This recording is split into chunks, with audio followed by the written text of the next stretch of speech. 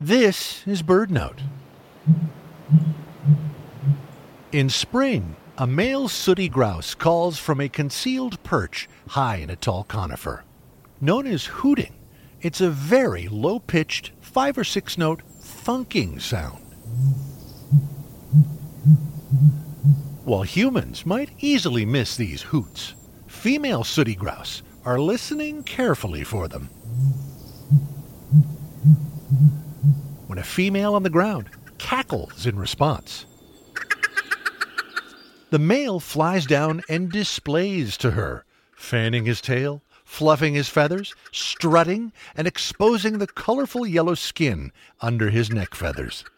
Sooty grouse inhabit open coniferous forests in the mountains of the West, from northern British Columbia to central California. They also reside year-round in moist evergreen habitats along the northwest coast, right down to sea level. Females are superbly camouflaged in shades of gray and brown.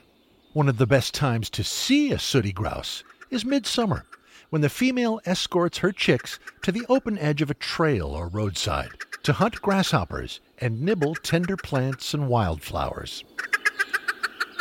It's one of the few times these secretive birds show themselves in the open. For BirdNote, I'm Michael Stein.